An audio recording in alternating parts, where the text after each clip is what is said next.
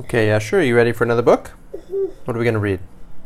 Caps for sale. Caps for Sale. A tale of a peddler, some monkeys, and their monkey business. Told and illustrated by Esphyr Slobodkina. Caps for Sale. Once there was a peddler who sold caps. But he was not like an ordinary peddler carrying his wares on his back. He carried his hats on top of his head. First he had on his own checked cap, then a bunch of gray caps, then a bunch of brown caps, then a bunch of blue caps, and on the very top a bunch of red caps. He walked up and down the streets holding himself very straight, so as not to upset his caps. As he went along he called, "Caps, caps for sale, 50 cents a cap." One morning he couldn't sell any caps.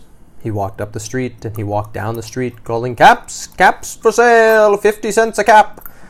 But nobody wanted any caps that morning. Nobody wanted even a red cap. He began to feel very hungry, but he had no money for lunch. "I think I'll go for a walk in the country." What's the lunch? No, he didn't have any lunch. Why did he not have any lunch? Well, who knows what he would have bought if he had had money for lunch, but he didn't have money for lunch. More importantly, water. And you may. I think there's plenty in there. "I think I'll go for a walk in the country," said he, and he walked out of town slowly, so as not to upset his caps. He walked for a long time until he came to a great big tree. "Well, that is a nice place for a rest," thought he, and he sat down very slowly under the tree and leaned back little by little against the tree trunk, so as not to disturb the caps on his head.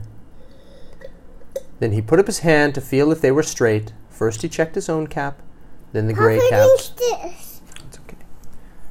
Then the brown caps, then the blue caps, then the red caps on the very top. They were all there, and so he went to sleep. He slept for a very long time. Is the sun out? Mm-hmm. When he woke up, he was refreshed and rested. Is there something wrong? Yeah. What's wrong? His hats are gone. Where did his caps go? But before standing up, he felt with his hand to make sure his caps were in the right place. All he felt was his own checked cap. He looked to the right of him. No caps. He looked to the left of him. No caps. He looked in back of him. No caps. He looked behind the tree. No caps. Then he looked into the tree, and what do you think he saw? Monkeys holding them. Oh, on every branch sat a monkey. On every monkey was a gray, or a brown, or a blue, or a red cap. The peddler looked at the monkeys. The monkeys looked at the peddler. He didn't know what to do, and finally he spoke to them. I'm gonna read the first. We can read that after. "You monkeys, you," he said, shaking a finger at them, "you give me back my caps." But the monkeys only shook their fingers at him and said, "Tss, tss, tss." This made the peddler very angry. So he shook both hands at them and said, "You monkeys, you give me back my caps." But the monkeys only shook both their hands at him and said, "Tss, tss, tss." Now he felt quite angry. He stamped his foot and he said, "You monkeys, you better give me back my caps." But the monkeys only stamped their feet back at him and said, "Tss, tss, tss." By this time the peddler was really very, very angry. He stamped both his feet and shouted, "You monkeys, you must give me back my caps." But the monkeys only stamped both their feet back at him and said, "Tss, tss, tss."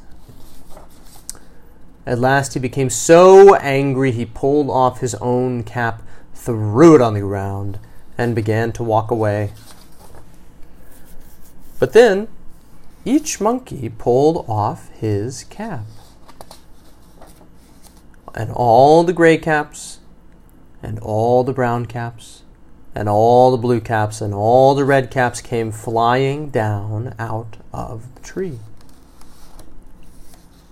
And slowly, slowly he walked back to town, calling, "Caps! Caps for sale!